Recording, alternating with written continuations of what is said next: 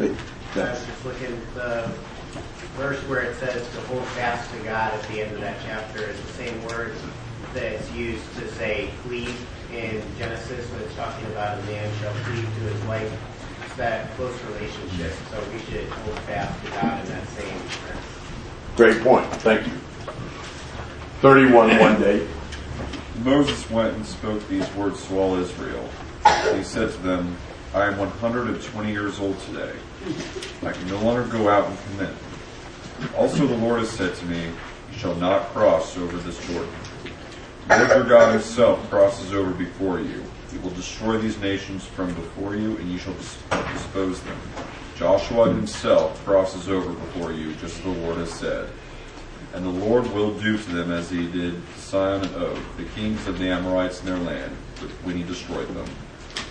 The Lord will give them over to you, that you may do to them according to every commandment which I have commanded you. Be strong and of good courage. Do not fear, nor be afraid of them, for the Lord your God, he is the one who goes with you. He will not leave you, nor forsake you. Then Moses called Joshua and said to him in the sight of all Israel, Be strong and of good courage, for you must go with this people to the land which the Lord has sworn their fathers to give them, and you shall cause them to inherit it. And the Lord, he is the one who goes before you. He will be with you. He will not leave you nor forsake you. Do not fear nor be dismayed. Moses is 120 years old, and he will not cross the Jordan. That really was not because he was old, but because of God's judgment against him, as we've seen earlier. But he wouldn't be going in. That would be an unsettling thing. From the days of Egypt, Moses has been the one that God has chosen to lead the people. But it really is not so important that Moses will die and not cross the Jordan with them. The important thing is the continued presence of the Lord. It is the Lord who will cross with you, the Lord who has given them the victories to this point, and the Lord who will deliver the land into their hand. We get caught up in focusing on the humans God uses to do the work instead of the God who's using them. It really doesn't matter who God uses. It matters that God is with us. And so they needed to not be so worried about Moses not being with them and focus on the fact the Lord is with them, therefore be strong and courageous. Do not be afraid or tremble. God is the one who goes with you. It doesn't really matter who the human leader is. If God is not present, the project will be ruined. If God is present, we will gain the victory. Moses called Joshua and encouraged him. Really, Joshua needed the very same message that the people needed. He needed the message to be strong and courageous. He needed the message to trust in God as the one who will be with you, who will not fail or forsake you. He needed to have the encouragement to press forward because God is with us. That is a message we need. In every work we do for the Lord, we must only focus on the presence of God with us. That is the only factor that matters. If God is with us, we have the strength, we have the ability, we have the wherewithal to complete the project. We begin to be fearful and doubt because we're thinking about our own strength or abilities that surely are never equal to the task that God gives us. But when we think about God being present with us and what God has done as He's been present with others, wasn't that David against Goliath? Was David saying, I'll tell you what, I'm a dead eye with a slingshot, I think I can handle it? That was not David's thought. David was not relying on what he had been able to do, but he knew that God would be with him because this uncircumcised Philistine is defying the armies of the living God. That was his trust and confidence. The point of the David and Goliath story isn't that we better start training all our troops with slingshots. It's a wonderful technique, it'll kill them all. It has nothing to do with the stone. It has everything to do with the Lord. God can use the Davids to kill the Goliaths. It doesn't matter what we have, it matters who is with us. And so we go out here to teach the gospel to the lost, which is our mission. That's our conquest. And we are thinking, well, I can't do it, I can't do it, I can't do it, I don't know enough, I'm not capable, I don't talk well, I don't know how to, I don't have a good personality, I've never, and we'd say all these things about, and they won't listen, and I know they won't listen, and they won't like me, and they'll shut the door in my face, and wow. I probably used this with some of you, but this is a good illustration at this point, I think. My dad told about on old-time radio. He had several of those old-time radio stories. I have no idea what this was on or whatever, and he may have embellished it. But about this guy who was on a very deserted road in the middle of the night, and he gets a flat tire. And he has a spare but no jack. And he thinks, I'm in the middle of nowhere. There will be no one around here. No one would be able to loan me a jack. But he has nothing better to do, so he starts walking down the road and he sees a light way up in the distance. And he thinks, that wouldn't be the light of a house. There's no houses around here. There's nobody here. But he gets a little closer and sure enough, there's a house. He thinks there won't be anybody home. There's nobody at that house. He gets a little closer and he can actually see through the window there's people there. And he thinks, well, they wouldn't have a jack. And if they did have a jack, they wouldn't loan it to me. And he's knocking on the door, and the person answers, he said, you just keep your old jack. And he turned around and walked away. Isn't that exactly what we do? You just be lost. And we turn around and walk away. We've decided already that the Lord's not strong enough to convert anybody anymore. That the Lord doesn't have what it takes. And we sure don't have what it takes. And so we're ready to write them off without even giving them a chance. Certainly, the Lord never guaranteed everybody be converted. The Lord is glorified by His Word being taught, even if people aren't converted. He told Ezekiel, they're hard-headed and hard-hearted, and they probably won't listen preaching. He told Isaiah the same thing, and Jeremiah the same thing. I'm not so sure He's told that to us, but He wants His Word to be taught. He wants His mission to be accomplished. And if we will trust in His presence with us, we can do the same thing. Be strong and courageous. Do not be afraid or tremble. God is with you. He goes with you. So that is the encouragement to the Israelites. It's the encouragement to Joshua. Comments or questions? Does it not speak well of Moses? That Moses publicly endorses Joshua's leadership and gives the people every reason to believe that God will work with Joshua just as He's worked with him. That is a hard thing to do. It's hard to relinquish the leadership and give every encouragement to the new leader. But Moses does that because he trusts in the Lord. 9 through 13.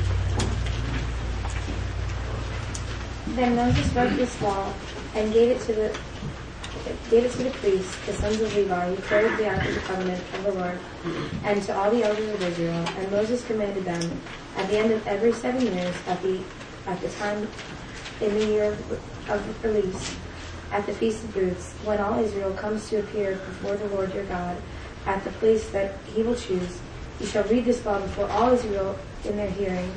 Assemble the people, men, women, and little ones, and the sojourner within your towns, that they may hear and learn to fear the Lord your God, and be careful to do all the words of this law, and that their children who have not known it may hear it and learn to fear the Lord your God, as long as you live in the land that you are going over Jordan to possess. Okay, so Moses, having written the law, gave it to the priests, and he ordered the law to be read every 7 years at the Feast of Booths. Nehemiah 8, I believe, is a reflection of that command. Every generation needs to hear the word of the Lord. Now, this is not the only time the word of the Lord was read, heard, discussed. We've been talking about it in chapter 6 and other passages where the parents were to be talking about it and teaching it constantly and write it everywhere. We know from various passages, both in Deuteronomy and Leviticus, that the priests were supposed to teach the law constantly. But there was to be a formal period every 7th year at the Feast of Booths where the law would be read to all Israel as well. That there's just nothing like the reading of the law. You know, to whom God gives much, He requires much. We are so blessed to have every available resource to help us in our Bible study. We have abundant Bibles in various translations on our cell phones, for crying out loud. It's crazy. We have all kinds of Bible study aids and helps of every sort and nature. Any word that's in the Bible, you can press a couple of buttons and find every passage where it's at. There's just an almost embarrassing abundance of help in study and understanding. We've got Bible studies, great sermons and classes online all over the place from people who study the Bible for decades and are faithful Christians. We've got just an incredible amount of resource of all generations. We should be the generation that knows this book so well, that loves God so much that we take advantage of every blessing He's given us. And there is no excuse for us if we are not people who has this practically memorized. We need to really love God's Word and realize that He has just abundantly blessed us with this opportunity to know Him through His Word. Comments and questions? Yes.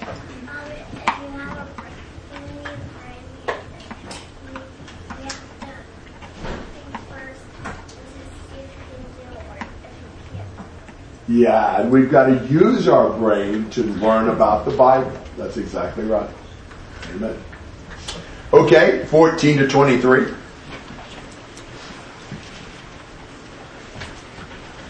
And the Lord said to Moses, Behold, the days approach when you must die. Call Joshua and present yourselves in the tent of meeting, that I may commission him. And Moses and Joshua went and presented themselves in the tent of meeting. And the Lord appeared in the tent in a pillar of cloud, and the pillar of cloud stood over the entrance of the tent. And the Lord said to Moses, Behold, you are about to lie down with your fathers. Then this people will rise and whore after the foreign gods among them in the land that they are entering. And they will forsake me and break my covenant that I have made with them. Then my anger will be kindled against them in that day, and I will forsake them and hide my face from them, and they will be devoured. And many evils and troubles will come upon them, so that they will say in that day, Have not these evils come upon us because our God is not among us? And I will surely hide my face in that day, because of all the evil that they have done, because they have turned to other gods. Now therefore write this song, and teach it to the people of Israel. Put it in their mouths, that the song may be a witness for me against the people of Israel. For when I have brought them into the land flowing with milk and honey, which I swore to give to their fathers, and they have eaten and are full and have grown fat, they will turn to the other gods and serve them, and despise me and break my covenant. And when many evils and troubles have come upon them, this song shall confront them as a witness, for it will live unforgotten in the mouths of their offspring. For I know what they are inclined to do even today, before I have brought them into the land that I swore to give. So Moses wrote this song the same day and taught it to the people of Israel. And the Lord commissioned Joshua the son of Nun, and said, Be strong and courageous, for you shall bring the people of Israel into the land that I swore to give them. I will be with you. So the Lord wants Moses and Joshua to come before Him. The Lord appears to them, and the Lord says, here's what's going to happen. The Lord knows well the sinful tendencies of His chosen people. And He knows that as Moses dies, the people will find strange gods, they will forsake the covenant, and He will punish them, and they will wonder what happened. Where was the Lord? Was He not with us? And He says in verse 18, I will surely hide my face in that day. That is the worst tragedy that could occur. When the Lord hides His face. When God is not there. To be banished from the presence of the Lord. The greatest blessing there could be is for God to be with us. And the greatest tragedy is for God to hide His face from us. That will be the consequence when they leave the Lord and turn after other gods. But God is doing everything He can to try to keep the people from going that direction. So he has Moses write a song that he teaches to Israel. You know, sometimes you can learn things better, maybe be more moved by them, maybe remember them longer in a song format. God's trying to give them every possible way of strengthening themselves so that they do not fall away. So he has this song that Moses wants, that God wants Moses to write and to teach the people, so that that's one more witness for God and to witness against them if they violate it. He says, when I bring them into the land flowing with milk and honey, they're prosperous. That's the dangerous moment. The very prosperity that God would give them, that God would bless them with, may lead them away from God and to worship the idols. That's his worry. And so this song will be a witness. They've learned the song, they've known the song, they've sung the song, and the song will testify they knew God's will, they could have done it, and they chose not to. God knew very well where they were headed, and He's done everything possible to forestall that. They need to do everything they can to be faithful to the Lord. Comments and questions on this? Yes, Jason. It's amazing, God knowing full well what was going to happen, yet He still loved His people. It's such a lesson for us when we're dealing with people, and we tend to back away when things aren't looking good. But God continues. He is loving us even more. I know they probably won't stick it out, so I don't want to get emotionally invested. I think that would be a lot of our thinking. Somebody who seems like they're probably not very persevering. If we get really involved with them, we'll just get hurt. So we back away. God doesn't. He knows exactly what will probably happen, but He still loves them deeply. John. This is the same Moses that wanted to argue with God when He wanted Him to go rescue His people. I think that gives us insight that people can change from almost belligerence to faithful leading. It's a great point. Yeah, God has done a lot with Moses, hasn't He? Moses is a very encouraging character. And remember, up till age 80, Moses is pretty much a total failure. He had managed to do nothing other than get himself expelled from Egypt and care for some guy's sheep for about 40 years. God did a lot after that. Austin. Well, and along with that line, Moses has spent a great deal of Deuteronomy blaming the people for him not entering. And here he's maybe not forgotten it, but that's not his emphasis. His emphasis is on how will you serve God? I've lived 120 years here. This is what I've done. What will you do? And that needs to be the same thing that we live our lives as. Is what does our legacy look like? It's not money, it's not things, but it's what people see in us and how we represent God. Yes. It does speak very well of Moses. I think his concern and care for the people. And that's a great example for us. If we're a Moses-like, we are seeking to help strengthen our brethren so that they will stay strong in the Lord in every situation. Other thoughts? Chuck? I just really appreciate the example we have of God and Moses and Joshua and the people and their relationship. And specifically with this phrase, be strong and of good courage, because you see Moses delivering this message to the people and to Joshua, and God brings this message to Joshua. And then you look in chapter 1 of Joshua, and Joshua's bringing this message to the people, and then the people repeat that message back to Joshua. And you just have this message from God that is told to Moses, it's told to Joshua, is told to the people, and in all parties they're all telling each other the same message. And you just, I don't know, the repeating back of what God has said to one another amongst Joshua and Moses and the people is really cool. It's just a good example of what we should be doing with the Word and saying things that God has written to us to one another in order to encourage one another. Great point. Amen. Other thoughts? Okay. Verse 24 to 30.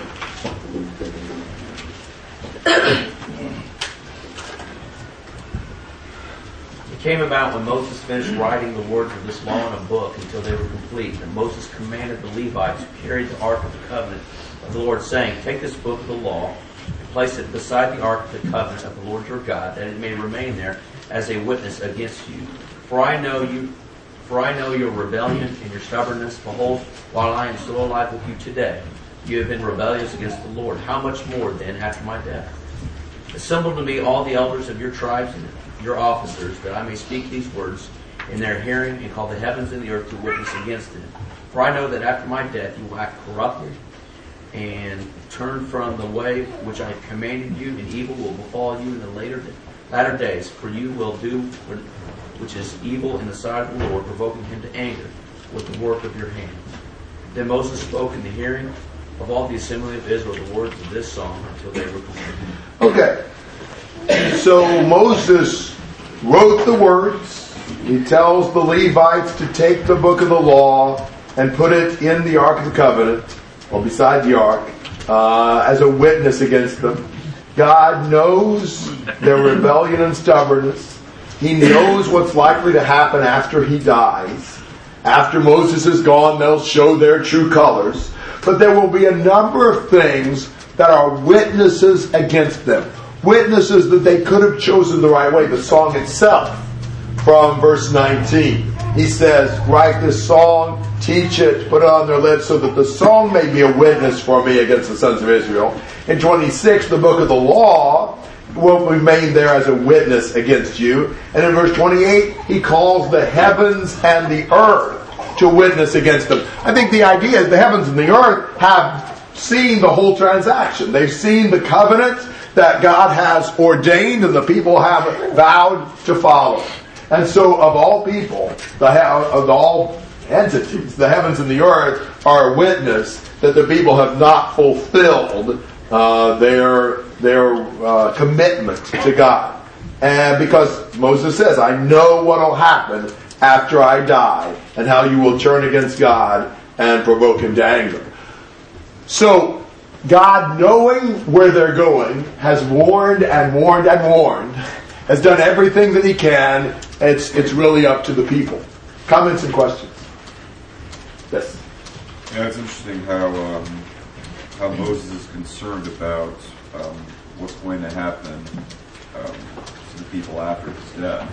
And the fact that it seems as if they're having a hard time serving God while under Moses, and how difficult it will be after Moses is gone. I think sometimes today, there's some Christians that rely too much on what a preacher or an elder says, so that when circumstances arise in which the preacher or the elder is no longer there for a particular Christian, the temptation to fall away will probably be stronger had the Christian not relied on building his own trust with God. Good point. Other thoughts? Yes.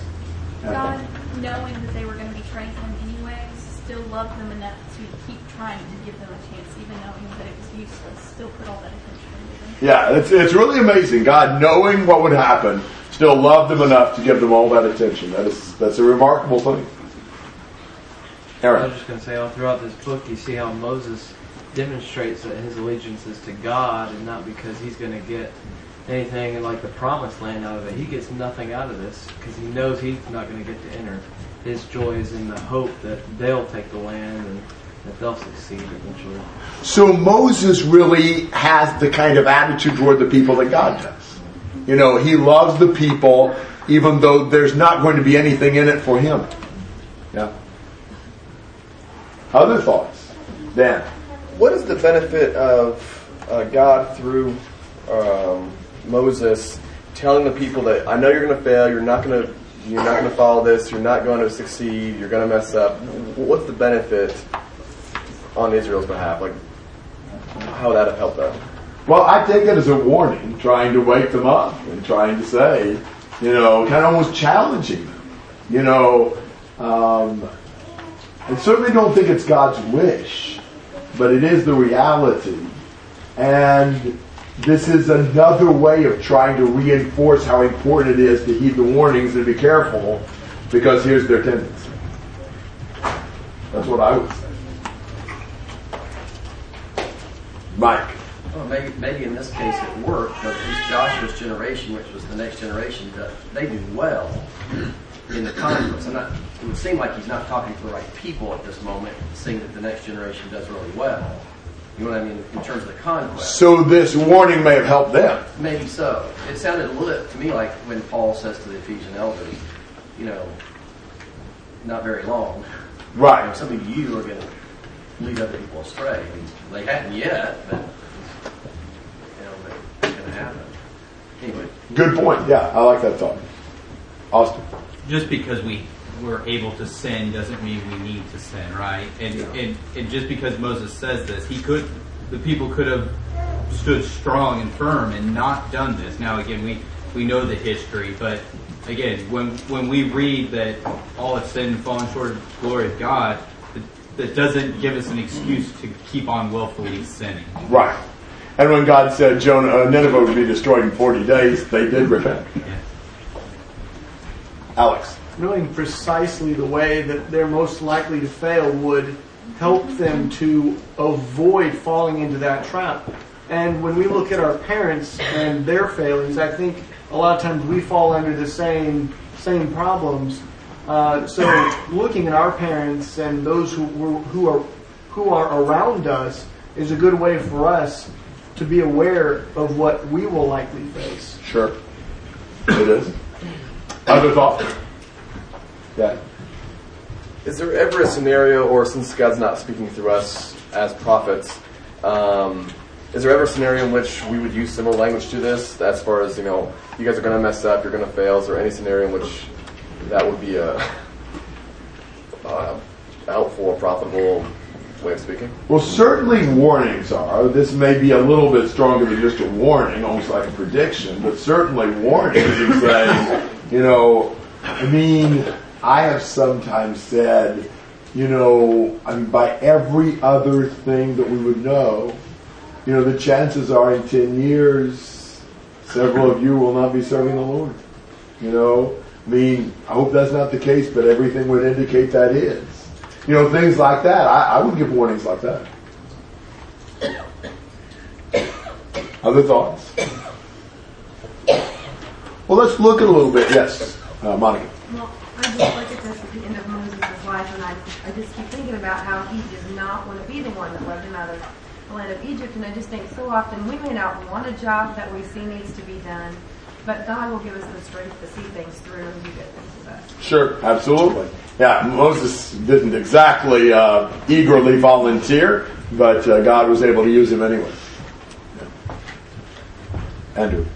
And not only that, but despite how negative Moses' message is here at the end with his own words, it sounds very much like everything else God has said up to this point. You're right. And so we see Moses has come a long way, and he has had a really close relationship with God, and now, even with his own words, he sounds the way God does. And how much should we, the more we come to know God, speak the way that God speaks? Mm-hmm. Good point. Other thoughts? Okay. Let's hold on. Let's go ahead and do 32, 1 to 6. We'll get into this.